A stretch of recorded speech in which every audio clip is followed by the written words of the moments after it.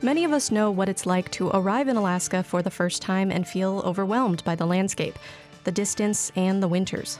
But imagine arriving in this beautiful and often remote place without speaking the language, without a place to live or a way to provide for your family. This is the situation refugees and other new arrivals face every year, and recent conflicts in other parts of the year have brought their experience into focus as Alaskans organize to welcome them here. We're discussing refugee resources today on Talk of Alaska.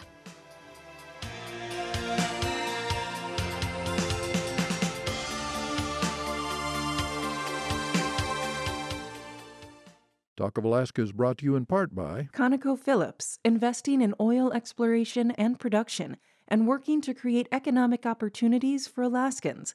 ConocoPhillips, unlocking Alaska's energy resources. Are you ready to start accelerating your child's future through education? The Alaska Native Science and Engineering Program is expanding its reach with new opportunities in Juneau and Southeast Alaska. With ANCEP's Acceleration Academy, high school students can earn college credit, save thousands of dollars in college costs, and experience fun, hands-on learning. ANCEP, it's a better way to learn. Learn more and enroll at ancep.net/acceleration. This message sponsored by ANCEP. The views expressed on this program are those of the participants and not necessarily those of Alaska Public Media, this station, or its underwriters. You're listening to Talk of Alaska. I'm Adeline Baxter. People who are forced to leave their homes to escape war or political conflict usually aren't able to choose where they end up. Many spend years living in refugee camps. Not everyone who arrives under those circumstances are technically refugees, and their experiences can vary widely based on the political climate here in the U.S. as well. Recent examples include the arrival of people leaving Afghanistan over the past year and those arriving from Ukraine in recent months.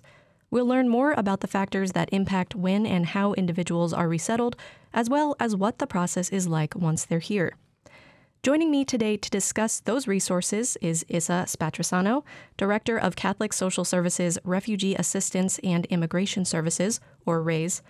That's the official Refugee Resettlement Office for Alaska. And we also have Anchorage resident Divine Nganga, who is an asylee from Cameroon, and Hope Gasano, who is a refugee from the Democratic Republic of the Congo, who also lives in Anchorage. Welcome, and thanks for being here, everybody. Thanks for having us. Thank you.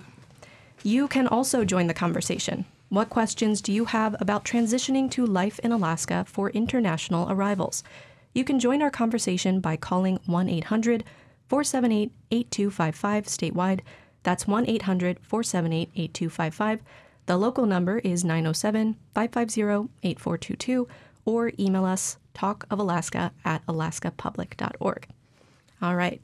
Let's start by having everybody introduce themselves to our listeners. Hope, do you want to start us off? As I said, my name is Hope Gasana. I was born in Congo, and I didn't have a chance to live in my country, so I was forced, and I found myself in the United States. Yeah. Great, thank you. Divine? My name is Divine Nganga. Born in Cameroon.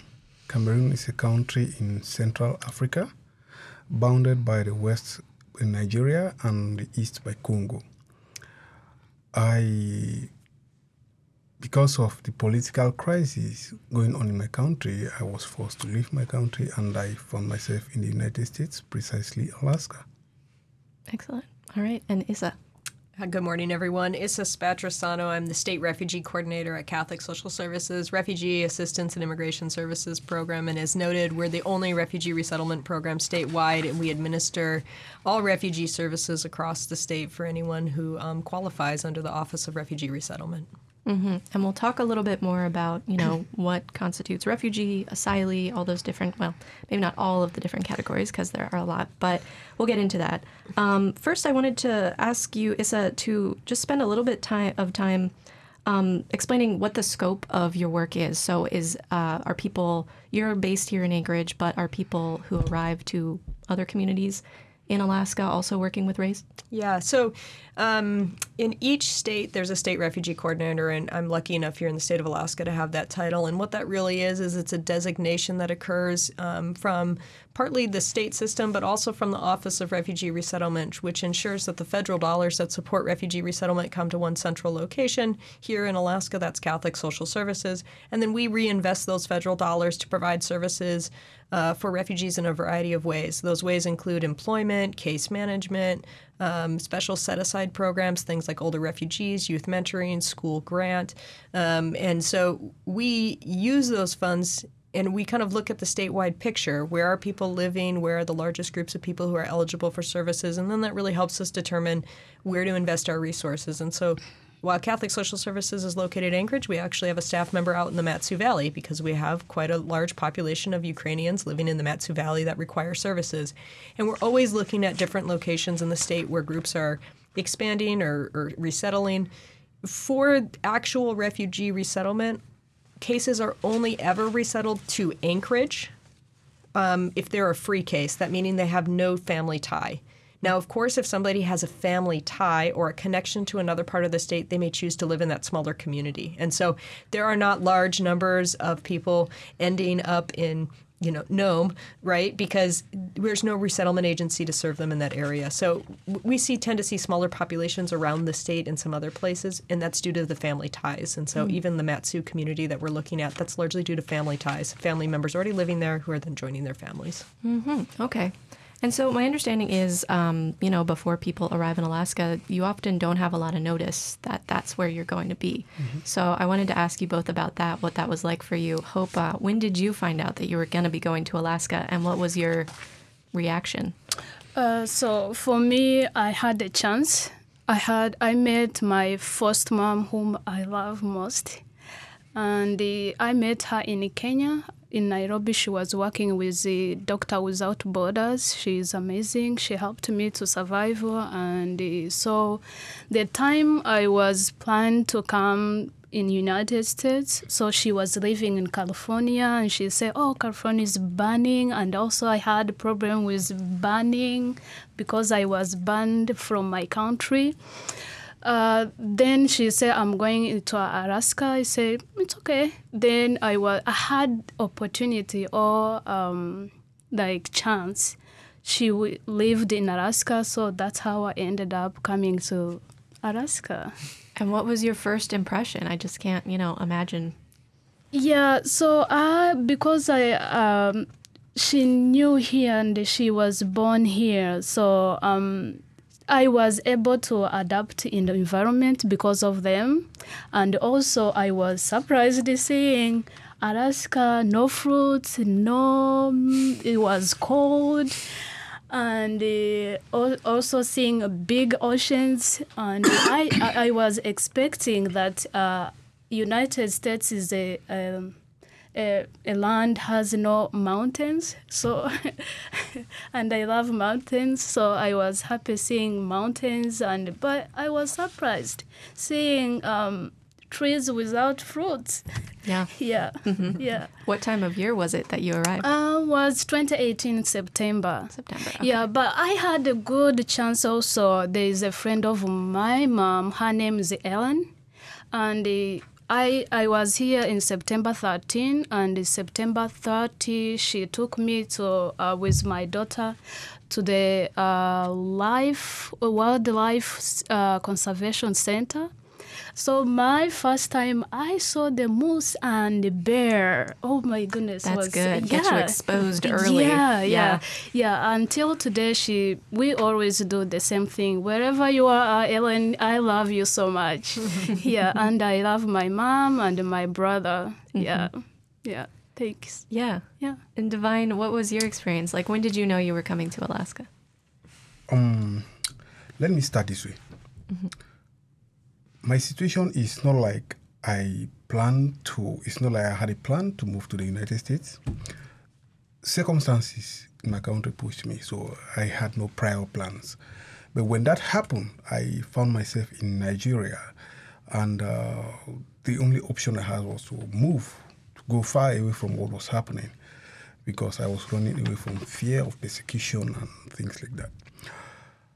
Fortunately, I was in contact with one of my friends who's been living here in Alaska for 15 years then. So I talked to him that, hey, bro, this is what's happening. His name is Molo Abeke. He's still currently, I hope he's hearing me. So when I talked to him, he said, I have an option for you. I said, what's that? Why can't you just move and come meet me over here in Alaska? I said, hey, Alaska. We used to learn about Alaska in geography while we were in school, secondary school and stuff. In my country, we have something they call Alaska. It's ice mixed with color and sugar and things like that. So we know Alaska as ice cold. Like a snow cone, yeah. I said, so in the United States, you live in Alaska? Do people live there? He said, yeah. Bro, are you sure? He said, yeah. Come, trust me. Mindset. I'm going to live in Alaska. Ice. Cold. When I arrived, my port of entry was Dulles, Washington, D.C. So my connecting flight was for Alaska. Someone saw me. They said, look, where are you going to? Alaska and you are dressed like this? That was in November. Oof. He told me, go and get something because you might not get out of the plane. It's cold there. So I bought a jacket. So I arrived. Honestly, it was hard for me. It was cold. November. So when I came out, it was cold. I spent about 3 months or so inside. I couldn't go out. So, but when we started going out, like, I started seeing things that it's unbelievable. So people live that much here? It's like, and people are just operating as if it's normal. People wear shorts. It's like, I was still cold. For me, it's too cold. But I see people with shorts in the months of April, even March even. I'm like, this is not possible. I've been to places where we went to Alaska, we went to Whittier, I've been to many places. So it's really fun. I've seen wildlife. In my country, we do have stuff like that, but no bear, no moose, but we do have other things. So my experience has been great. That's great to hear. It's been great. Yeah. I love it. Took a little bit of adjustment, but, you came around. Yeah. Just like everybody. I mean, people come from other parts of the U.S. and they don't know what to expect. Well, if you're just joining us, this is Talk of Alaska. I'm Adeline Baxter, and today we are talking about refugee resources, but also much more than that. You can also join our conversation. What questions do you have about the resettlement process in Alaska? We have Isis Patrisano, Director of Catholic Social Services, Refugee Assistance and Immigration Services. We also have Divine Nganga, who is an asylee from Cameroon, and Hope Kasana, who is a refugee from the Democratic Republic of the Congo. You can join our conversation by calling 1-800-478-8255 statewide. The local number is 907-550-8422, and you can email us, talkofalaska@alaskapublic.org. So I want to spend a little bit of time understanding the different designations that people arrive under. We often think of people who are displaced by conflict as just blanket refugees, but that's not the case. And it's not the case for the Ukrainians, most of them who are arriving in the U.S. right now. So I know that we could spend the whole hour talking about that, but can you give us sort of the overview, Issa? Yeah, I'll try to give the shortened version. But, what's important is I don't want to take away someone's refugee designation of the experience that they've had, because that is very true, that individuals who have had to flee their countries are refugees in the refugee sense of the word, right? I'm an individual who has been forced to flee due to religious persecution or political persecution or other things, and I do not have the capacity or the ability to safely return back to my home country. But then there's the refugee sense of the word, of like how we generally understand refugees, and then there's the legal immigration sense of the word here in the United States, and those are two very different distinctions. And so, the Office of Refugee Resettlement, which receives its funding through Congress, of course, who, was established as a result of the Refugee Act of 1980, allows us to serve very specific populations through that program. So individuals who are refugees who arrive through the U.S. Refugee Admissions Program, so really have that refugee status as a result of going through the refugee process overseas, the screening, and then being resettled here to the United States. We're able to serve individuals who are asylees, who have received asylum for very similar reasons to refugees. The process is the reasons are exactly the same. The process of how you receive that status is a little different than a refugee. Refugees do it overseas. Asylees do it here within the borders of the United States. We're also able to serve foreign-born victims of human trafficking. Of course, if you're trafficked into the country against your own will from a foreign country, you shouldn't be found guilty of that and deported. You can get a special visa for that, and then our office is able to serve those individuals.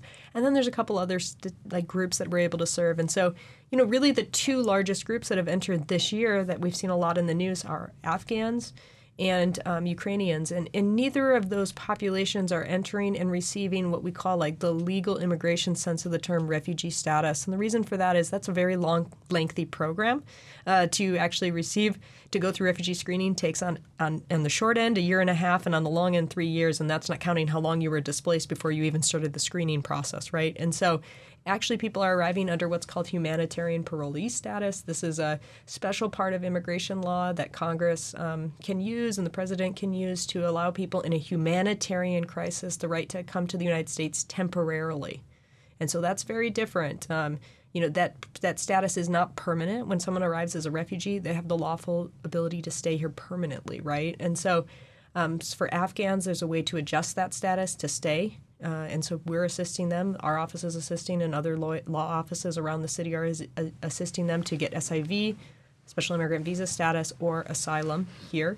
And then for Ukrainians, actually, Congress has not created a pathway for them to stay permanently. It is a temporary program for them to come. Mm-hmm. Right. We'll hear more from a Ukrainian who recently arrived earlier this summer. One thing that I noticed, and you brought up in our conversations before the show, is that RACE typically works with about 130 new arrivals per year, but given the conflicts around the world, it sounds like that number has doubled over the past year. Yeah, RACE has definitely exceeded our normal arrivals for the state. And so, on average, 150 would be normal for new arrivals. That includes refugees, asylee walk-ins, and other populations. And this year we are well beyond 275 enrollees. We've enrolled more than 275 people, and we are not even to the end of our federal fiscal year, which of course ends at the end of September. So we have 3 more months, and so I do expect that this is the largest year of new arrivals to the state of Alaska, and that's really due to these new conflicts that have been occurring in Afghanistan and Ukraine. Mm-hmm. And that trend is nationwide. That's not just an Alaska trend, right? I think if you were nationwide, you're going to see that trend in other states too. Right, and that's after there was a bit of a slowdown for the past few years due to the pandemic, and possibly before that due to some, political federal level policies that went into place. Yeah, we last year, if this is any show of the upscale, last year I enrolled 15 new arrivals. Wow. So that's a very rapid growth in resettlement, and we are very lucky here in the state of Alaska that we had retained our staff and really people who are experts on resettlement through all of those things. And so the person who's been doing reception and placement in our office for over 20 years, really since the start of the refugee program, was still there. And that's really important to have that content knowledge as we ramped up and there was suddenly a much greater need for resettlement. And, that growth, that rapid growth that's happened, I won't just pat CSS on the back. We did not do that alone. The community did that. The community really did that, provided donations, provided support, volunteered many, many, many hours. There's no way I could have set up that many apartments with just the small staff we have. Mm-hmm. It took people carrying the furniture. Mm-hmm. Well, what has that process been like for you since you arrived, Hope and Divine? You have refugee status, Hope, right? Mm-hmm. And Divine, you have asylee status. Correct. So, Hope, what is the process? You arrived in 2018, right? And so you have 5 years of full-time residency you have to establish before you can apply for citizenship. Is that right? Yeah. Mm-hmm. Yeah. So what is the process in the meantime? Are you arrived, you got connected with RAISE, and then what was sort of the first thing you needed to do? I think the first time I arrived here, Catholic Social Service, they are amazing. They are amazing, and I would say 100% they're amazing. The day I arrived here, they gave me money to survive. And the time before I came here, and the time I met my mom, who was working with Doctor Without Borders in Kenya, she helped me because I was out of school for many years. And my mom said, do you want to go back to school? I said, yeah, I want to go back to school. Then she put me online. It was online in the United States. I was in Kenya, but I had online school. And I started in grade 3. So the time I arrived here, I wanted to push my education. So I had to talk with my Catholic Social Service, my case manager. I told them, please, I want to follow my dream. I didn't have a chance to study in my country, so I had this opportunity. Let me use it. Mm-hmm. And they listened to me. So I am really grateful. Thank you, Isa, with your team for listening someone's dream. Mm-hmm. Yeah, it's very important. So that was the first priority for you, was continuing your education. Yeah. That's great. Yes. Mm-hmm. And also they helped me. I think also this comes from the state. They helped me with, because I have my daughter, she's now 5 years old. And she goes to school, she's in preschool Head Start. And so the Catholic Social Service, I don't know how they connected all things, and they help me with child care assistance. So because I don't have money to pay or anything, so they play that role, so not me. So thank you again. And also the big opportunity I had, because I had my mom, my first mom. She's not my biological mom, but since the day I met her, I told her, you are my mom, because you have helped me in many things. I told her, when you have milk and water, you mix them, you can't separate them immediately. So I told her, even if right now I don't have my mom in that time, but you are my mom.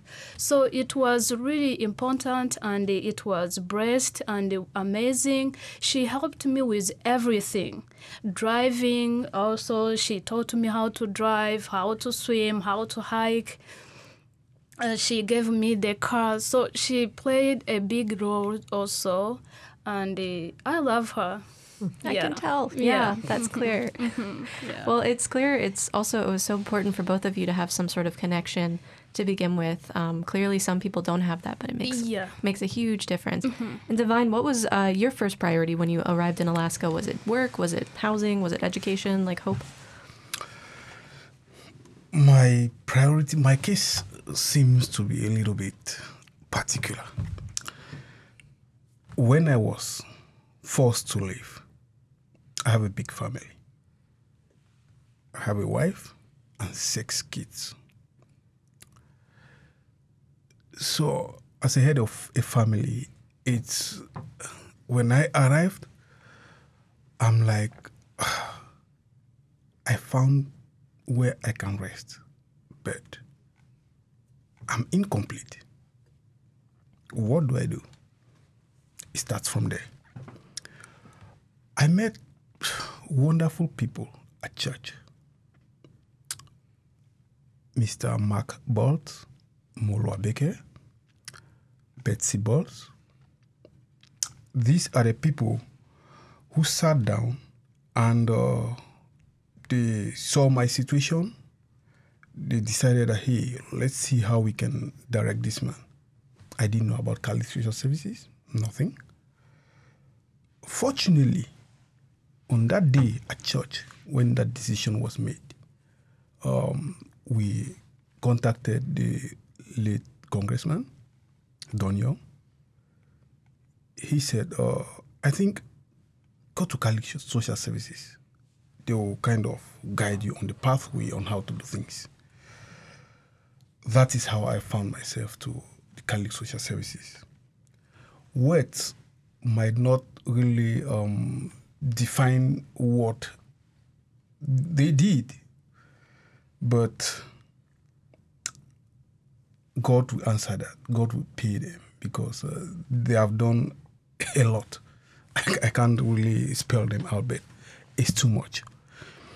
So I explained my situations. They gave me advices, and I had to contact an attorney where we followed the legal procedure. Thank God that happened in a very fast pace, in the space of 12 months. My family was joining me. So the excitement and how everything moves really started when my kids were coming with my wife. I think even Issa was like, "Are you excited?" I'm saying it's more than explanation. So when they arrived, I didn't, for myself, they have helped me connect me to employment opportunities. I was working. I had gone through trainings, education, and things like that in that process. But now, when my family came, I didn't even think about it. It's when they arrived, I'm like, hey, these kids have to go to school. Where do I start? Catholic Social Services, through Issa present here, he said, no, this is how it worked. We'll give you someone to follow their education, how to enroll them in school. I don't know anything here. Where am I going to start? I don't even know who to go. I don't know anything. No, don't worry. We'll give you somebody, we'll assign somebody, a case manager for you. The person is going to take care of that, and this one will take care of this. That's how things work out. They did a great job. My wife went through her training. She's still doing it. She's going through her training as a nurse. My daughters, my sons, they are all going to school. My first daughter graduated from Service High School. She's in UAA studying computer engineering. The second one is graduating, Fortune. She's graduating still from Service this year. The third one is still in high school, Xavier Jordan. She is in 10th grade. The fourth is my son, Divine Jr. He's in, they call it Stream Academy. And I have two little ones, Chris and Shalom. They are in Abbott Loop Elementary School. All this happened so smoothly thanks to Catholic Social Services. The integration into the community, how they brought us into things like voluntary services, was so amazing because they made me to meet people. In my life, if I've met nice people, I think I've done through Catholic Social Services, I've met good people. Well, that's great to hear. And that you were able to focus on your family while other people were helping you figure out all those other little details. Yeah. Well, we have a caller on the phone. Mary is calling from Anchorage. Hi, Mary. You're on Talk of Alaska. Do you have a question? I do. So, good morning. Thanks for having me. Where are these people that are coming in? Where are they being put to? As in, like, is it just here in Anchorage, or is it out in the bush? Or yeah, good question. Right. It sounds like it varies a lot. Thanks for that question, Mary. Issa was talking a little bit about that earlier, but there's kind of depends on where you have connections, right? Yeah, so any case that's a free case, meaning I don't have any family tie. So Hope and Divine both kind of knew somebody, but if you have no case, you don't know anybody in Alaska, you will always be resettled to Anchorage. And the reason for that is it has to do with resources, economy. We work to when we become a resettlement agency, you have to show that there's public transportation accessibility, that there's an economy, that there's housing opportunities, that there's things for people to be able to access and be able to become self-sufficient. And so not every place in our state necessarily has those things, like an ESL program, right? And so people will always be resettled to Anchorage unless they have a family tie or connection in other parts of the state. Then the State Department says, okay, people must be placed where their families are. And what we know for a fact is people will always move where their families are, right? And so we see that to be true. And so when you look at other populations throughout the state, they're often being resettled to those areas because they know someone in those areas. So this could, I don't want to get too much into the politics, but we know that federal level policy impacts how and when people can arrive a lot. And we've seen that a little bit with just the difference in experiences for people coming from Afghanistan and people coming from Ukraine in terms of just like responsiveness. But what is sort of, how does that, impact your work, just being influenced by these decisions being made at a very lofty level? Right. Well, I would just say if you live in the United States, we're all impacted by federal policy every day in our everyday lives, right? And so that's no different in the refugee resettlement program. I mean, we are responsible to the decisions that the president makes in what's called the presidential determination, where they determine how many refugees will be able to enter that year. That's made every year by the president. And then, of course, Congress is the funding arm of all the services of which we provide. So Congress also makes some decisions, right? And then for Afghanistan and Ukraine, both of those were special bills that went through Congress and were passed through the Senate and the House to provide refugee services to those populations in a special circumstance. And so, what I have learned as the state refugee coordinator, I think other people have learned that do my job, is have a plan and then have a backup plan and then have 6 other backup plans to the plan you have, and know that the plan you have may totally change, right? And so we are flexible, and the way we have been able to do that successfully, and I swear I didn't pay Hope and Divine to say anything nice about us, is by building partnerships. And so, like I talked about the community, but I failed to mention Providence Family Medicine Center that does refugee health screenings, who said, yes, we did 15 refugee health screenings last year, we'll do 300 this year, right? Like, those partners make a difference. Anchorage School District, the Mat-Su Borough School District, all of those other entities in town that play a role in our state in providing services, the Division of Health right here in Alaska, right, that administers SNAP and other benefits. Close partnership with them becomes really important. And so, we really emphasize that in the work that we do. I emphasize that because if it's me alone trying to make these changes, we will be unsuccessful. It takes an entire community to do that successfully. Mm-hmm. Yeah. Well, we definitely want to talk a little bit more about those partners coming up, but we need to take a quick break. Stay with us to hear more from Issa Spatrosano, Divine Nganga, and Hope Gasana about resources for refugees and other new arrivals to Alaska from Refugee Assistance and Immigration Services. If you have questions about connecting someone with these resources, feel free to call us. The statewide number is 1-800-478-8255. That's 1-800-478-8255. In Anchorage, the local number is 550-8422, and you can email us talkofalaska@alaskapublic.org. Talk of Alaska is brought to you in part by your local public radio station. Are you ready to start accelerating your child's future through education? The Alaska Native Science and Engineering program is expanding its reach with new opportunities in Juneau and Southeast Alaska. With ANCEP's Acceleration Academy, high school students can earn college credit, save thousands of dollars in college costs, and experience fun, hands-on learning. ANCEP, it's a better way to learn. Learn more and enroll at ancep.net/acceleration. This message sponsored by ANCEP.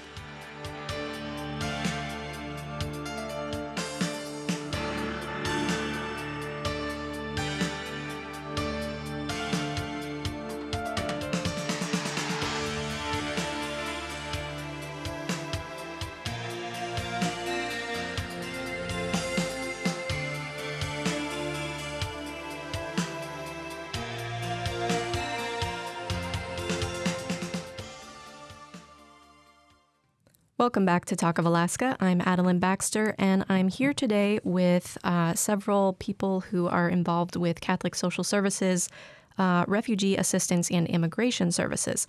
So we have Issa Spatrosano, who is the director. We also have Divine Nganga, who is involved with their programming, and Hope Gasana.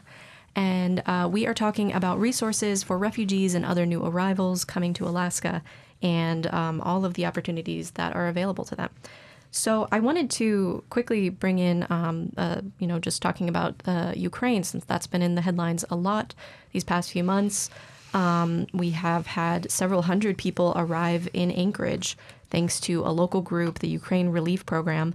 They have been sponsoring, technically they are not refugees, but parolees through the United for Ukraine program. So people can sign up to be a sponsor for these folks, and then the Ukraine Relief Program is buying them tickets and bringing them over here to Anchorage. I was actually at the airport in May when some of the first people arrived, and I spoke to a young couple who made the 9-hour flight with their 2-year-old son. Here's Maria Bershitska talking about their experience fleeing Ukraine and coming to Alaska.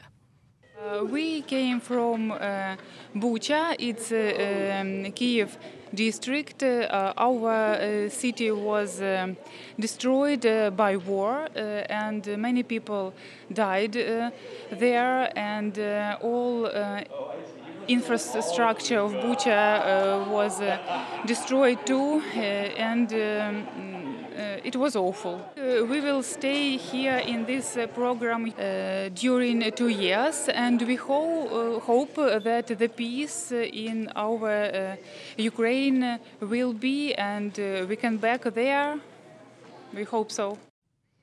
The Ukraine Relief Program says they still need sponsors. They've brought about 200 Ukrainians over to Alaska this summer so far, and there are about 100 more awaiting confirmation and authorization to travel. So anyone interested in being a sponsor can visit ukrainereliefprogram.com. And is Raise working also with these folks once they arrive? Yeah, so a big shout out to New Chance Ukrainian Relief.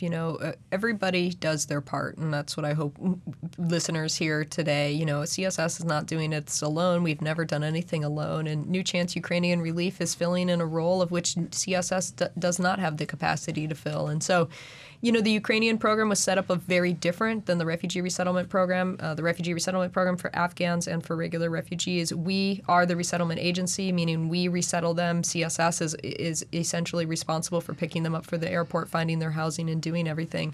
But the Ukrainian program was not set up that way by the administration. The administration set this program up as a sponsor program. So there is actually sponsors, individuals in the community who are fiscally sponsoring individuals and responsible then for their resettlement. However, Congress passed a bill that says that once you are here, you are eligible for refugee services, which means the services that CSS provides, the things like case management, school enrollment, the things that Hope and Divine have talked about that CSS does. So while we are not bringing people here and resettling them and meeting them at the airport, it's usually a couple days after you've gotten here, you've ended up in our office, and you're starting the other side of the process, which is for us to provide you those long-term services during your time here in Alaska. And so, we are working closely with New Chance Ukrainian Relief because, again, we want to make sure that that's a seamless transition, that when people are here, I don't want people to have to go through what Divine went through, where it's like, who is the service provider? How do I find them? I'm glad he ended up finding us in the long run. But we want our Ukrainian neighbors who are arriving to know who we are, and for the people who are greeting them at the airport to be able to say, this is where your next stop is, to help you with a successful, acculturation as you walk through the process. Mm-hmm. Earlier, you talked about the many different designations of arrivals, refugee, asylee. There are victims of human trafficking who are able to apply for permanent status. What about those folks who don't fit any of those categories? What is available to them? It sounds like there's not a lot. Yeah, so unfortunately, if you don't meet one of the designations that is, say, eligible for refugee benefits, or what we call ORR eligible populations, there are a lot of people who fall through the cracks who may also need resources but came to the United States in a varied sort of ways. Maybe you're here on a worker visa, for example. Maybe you're here on a student visa. Maybe you won the diversity lottery to be able to come. Maybe you have a pending asylum case. So before you receive asylum, your case is pending, right? All of those designations are not individuals we are able to serve in our program. And so unfortunately, because of that, there are some gaps, and we see some gaps in service provision. And many of those designations aren't eligible for services that we tend to think as safety net services. And so unfortunately, we don't have any specialized programs here in the state of Alaska that serve those populations. There are a lot of people doing really good work, like Alaska Literacy Program, who are offering ESL classes to those kinds of populations. But there's not a system like ours, right, where you're going to get robust case management, employment services, and other things. So that is a real challenge. Mm-hmm. Well, let's talk about some of those services that are available for people. Divine, what services did you take advantage of? Did you, like Hope, explore your education, or was it work placement? What was helpful for you? There was education and employment. Mm-hmm. Those were the principal ones. Mm-hmm. Yeah. And Hope, what about you? For me, my program is online. So I'm working for high school diploma. Is in Minnesota. Anyway, thank you for asking about education, because I'm about to finish high school and I want to go to college. So I have a kind of message I want to give my governor. Let me allow me to give him this message, please. My name is still Hope Gasana. So I have here a message for my governor. I'm about to finish high school and I want to enter college. I'm requesting my Governor Mike Dunleavy, please hear my voice. It's not only me, but many Alaskan students need help from you. Please make college free for Alaskan people. Because not everyone has enough money to continue on to college. We have single parents like me and refugees who want to follow their dreams. Since COVID hit the country, some families lost a lot and they are not stable. There are many problems. Gas is very high, food is high, and the rent is high. It's not easy to access everything they need. So please, I'm requesting my governor to listen to this message, to make college free for Alaskan, because we have refugees. We are working so hard. And not refugees only, also the Alaskan people, students. It's really hard. Mm-hmm. So that's my message. Yeah. I hope he's going to hear my message. I'm sure he certainly tunes in from time to time. Yeah. Thank you for that, Hope. And, that's a really good point. We have talked a lot lately about the rising gas prices and food's more expensive. But of course, that's also impacting people who want to further their education, too. They're having to make hard choices about putting food on the table or being able to pay tuition. Yeah. Mm-hmm. So that's absolutely, and like you said, it's not just for refugees, it's for everyone. It's for everyone, and it's been very hard for me too on my side, because I don't work, just I'm focusing on my school, and I get small money from the state, but the money I get is not enough. I have to pay rent. The money I get, I have to pay gas, and the gas takes a lot. So I have to drop my daughter at school. We need at least to go hiking. You have to drive.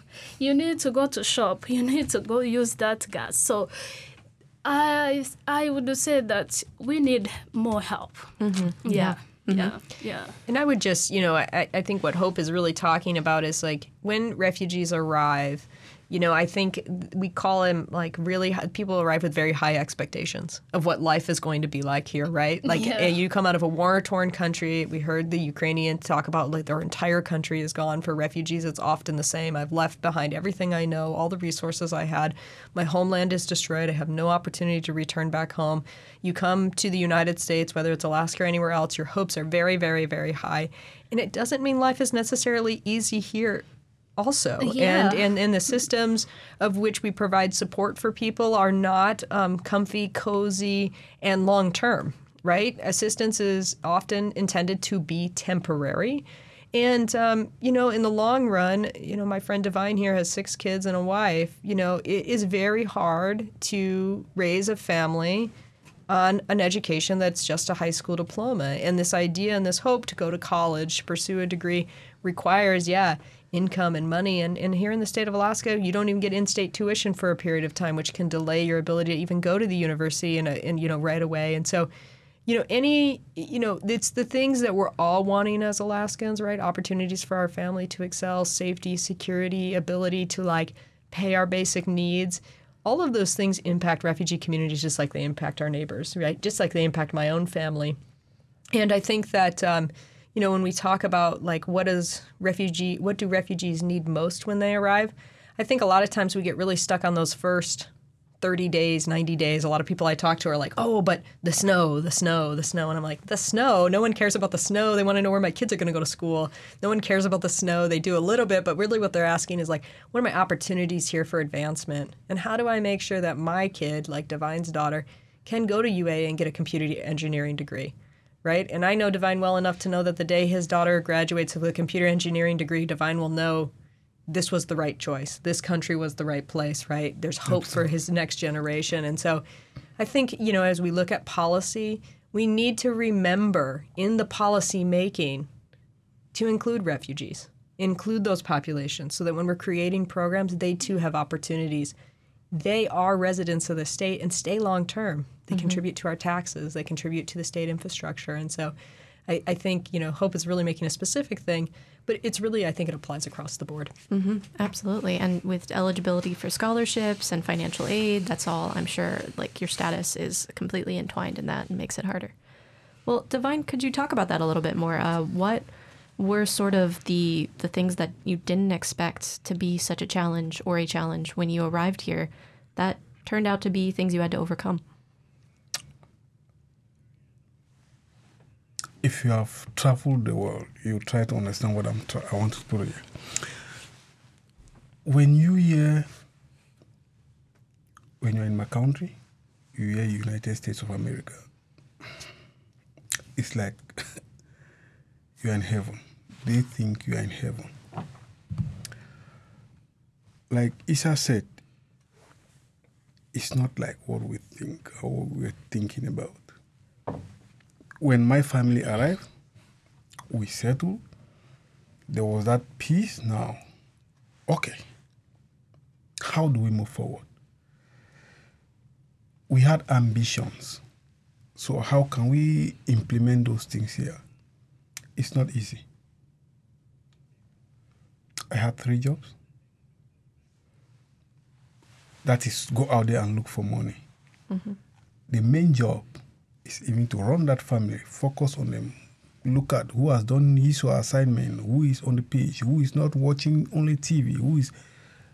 When you want to put all this together with the way the system works, I think it's not easy. You receive, when they go and pull out the meals, about 65 or 70% of what you see is GCI, house rents, all those bills. Oh my God.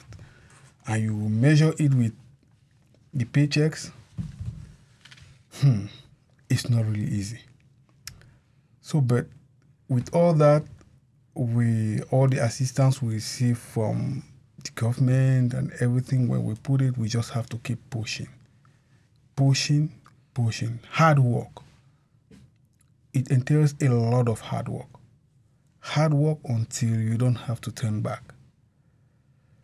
Those are the challenges that maybe before we could not imagine, that people would think you just come, everything is just like that. It's not like that. You need to put in a lot.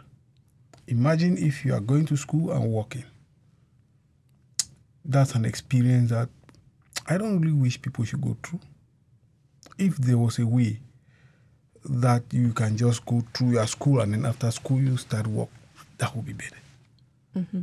But mixing the two because you want to meet up life challenges, honestly, it's not something easy. Mm-hmm. Yeah, it sounds like Hope knows about that too. Yeah, definitely. Well, you mentioned earlier, Issa, all of the community partners and how, the services that you offer, you wouldn't be able to do nearly as much without all of those. So what are some of the things that listeners, people in the community can contribute? I'm sure there's financial donations that can help, but are there volunteer opportunities too?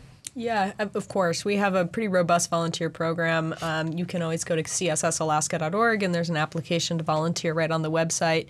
We match volunteers with what we call family mentors, so they get matched to a new refugee arrival, a new family, and you get to do the really fun things my office doesn't get to do. You get to take them hiking. Maybe you get to teach them how to fish, right? Like those life experiences that, the case managers don't get to do those things, and so it's our community members that often do that. We also have youth mentors, so individuals, we have a special special program for youth ages 15 to 24 where you can get matched with a mentor to be connected to them. That's another great way to be involved. You can always donate. I will never say no to financial dollars. Nobody would if they're a director of a program. That would be very, opposite of our work. But, we use those dollars to fill in the gaps where federal government doesn't cover. And there's a lot of things that people need that aren't covered by the grants. For example, if you don't yet have your Medicaid, but you need a prescription from a doctor and you don't have the funds to buy it, often we're using donor dollars to purchase those kinds of meds for families or other things. Eyeglasses, not covered by Medicaid. Of course, people need eyeglasses. What can they do without them, right? And so the program's often covering them. The other thing I would say is Grow North Farm, which is if you're located in Anchorage, it's the largest urban farm in Anchorage. It's in Mountain View. Go there and buy your produce. Buy it from refugee farmers, right? And the last thing I'll say, actually Hope and Divine's wife both participated in this project. We made a cookbook called Burberry and Beets, Recipes from Alaska's Refugee Community. You can order it on our website. We'll ship it statewide. And it's recipes from from refugees, but it's also really what happens to your food when you end up in a place where you don't have access to the food you once had to, right? So a lot of the recipes are about like mohinga, which is a Burmese soup, which they make with catfish, but here you can make it with halibut or cod or other things.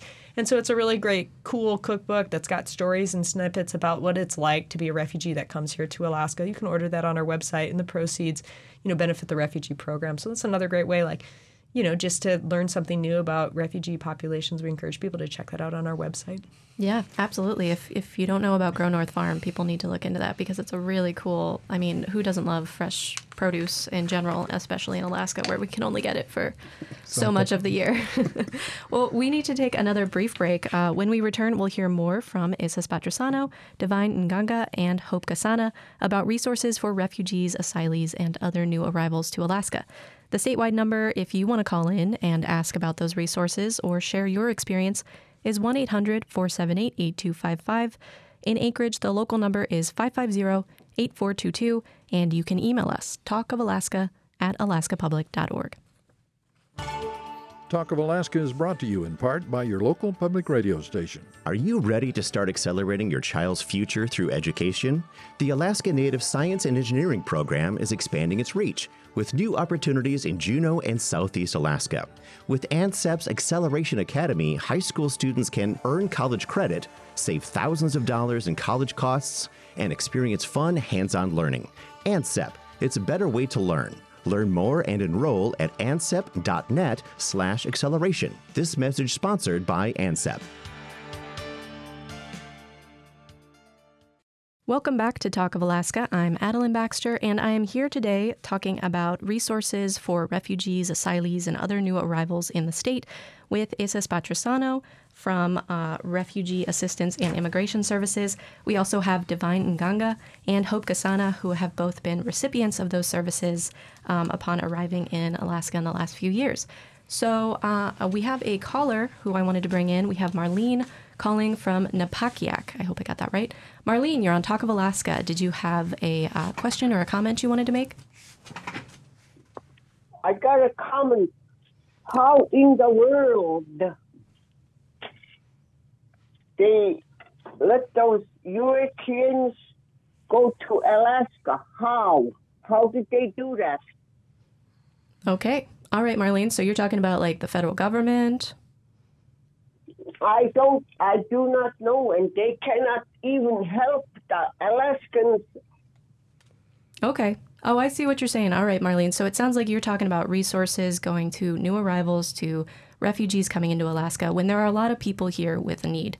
And that's, a valid question. So Issa, do you have a response to Marlene? Yeah, I want to thank Marlene for calling in and asking that question. And I think, it's a fair question, right? There's always a concern about resources. And I think in the city, we're talking a lot about housing, for example. We're talking about food insecurity, and we're talking about how those things affect everybody. And so sometimes I get this call, I get asked, how can you justify, resettling refugees and providing services to them when there are people in this community right now who need those services? And I think that's a fair question. And I will say this.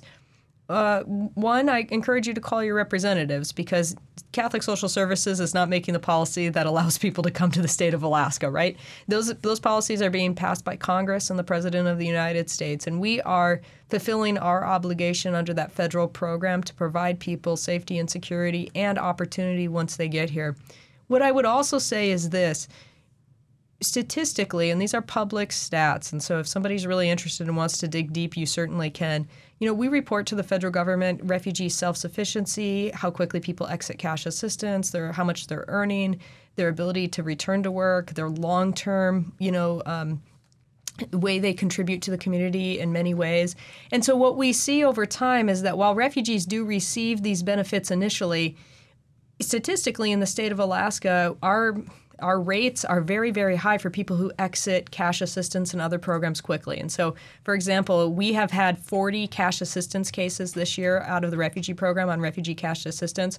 Of those 40 cases, 38 people closed their cash assistance early due to early employment and no longer needing that cash assistance. They closed those cases, and what are they? They're community members who are contributing to our community, who are actually helping and doing the things to serve all Alaskans who also need those resources. And so refugees are not just people who come here and take. That's certainly not true. In fact, they're people who come here and give and become citizens and contribute to the great United States by adding to our cultural diversity and fabric. And so an investment early on can give us very long payouts. And people are welcome to research this. There's a ton of research that's been done about the actual investment and contributions that refugees make financially to the United States. Actually, they contribute more in tax dollars than they are ever receive in assistance. And so over time, we do see their contributions to our state and to our country.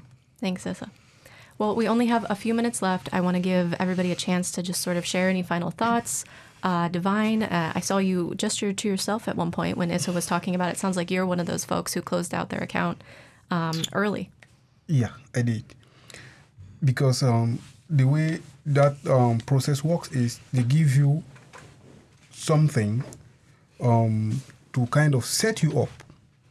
You just came to somewhere you don't know. So you need to figure out things. So this assistance comes in, and I don't think it's enough for any reasonable person to think that you should depend on that if you have the ability to go far. We work and we pay taxes, we do everything. By the time you look at it, like as I said, I had 3 jobs, but now I just have 2. So if you look at my income and what my wife's been, we don't need that, and we had to close it, which is what we have done. That's great. Myself and my family, we are a typical example of that. Absolutely. We don't have the cash benefits any longer. So we work, we pay our taxes, we do things the right way citizens are supposed to do. We contribute into the community, just like what it has to be.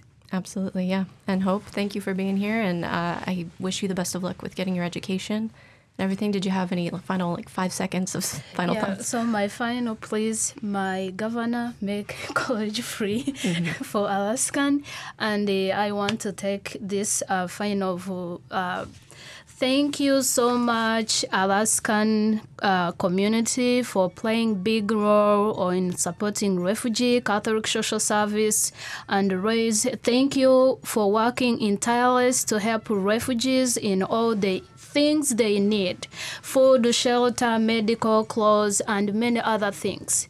And also this one goes to my amazing teacher who teaches me English so I can be able to talk on radio.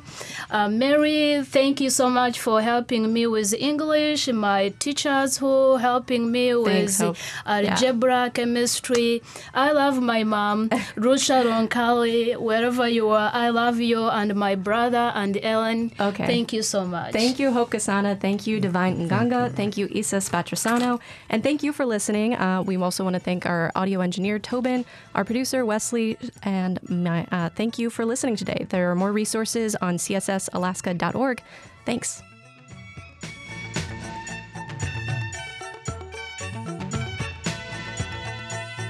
Talk of Alaska is a production of Alaska Public Media, which is solely responsible for its content. Views expressed are those of the participants and not necessarily those of Alaska Public Media, this station, or its underwriters. Today's program is available online at alaskapublic.org. This is Alaska Public Media.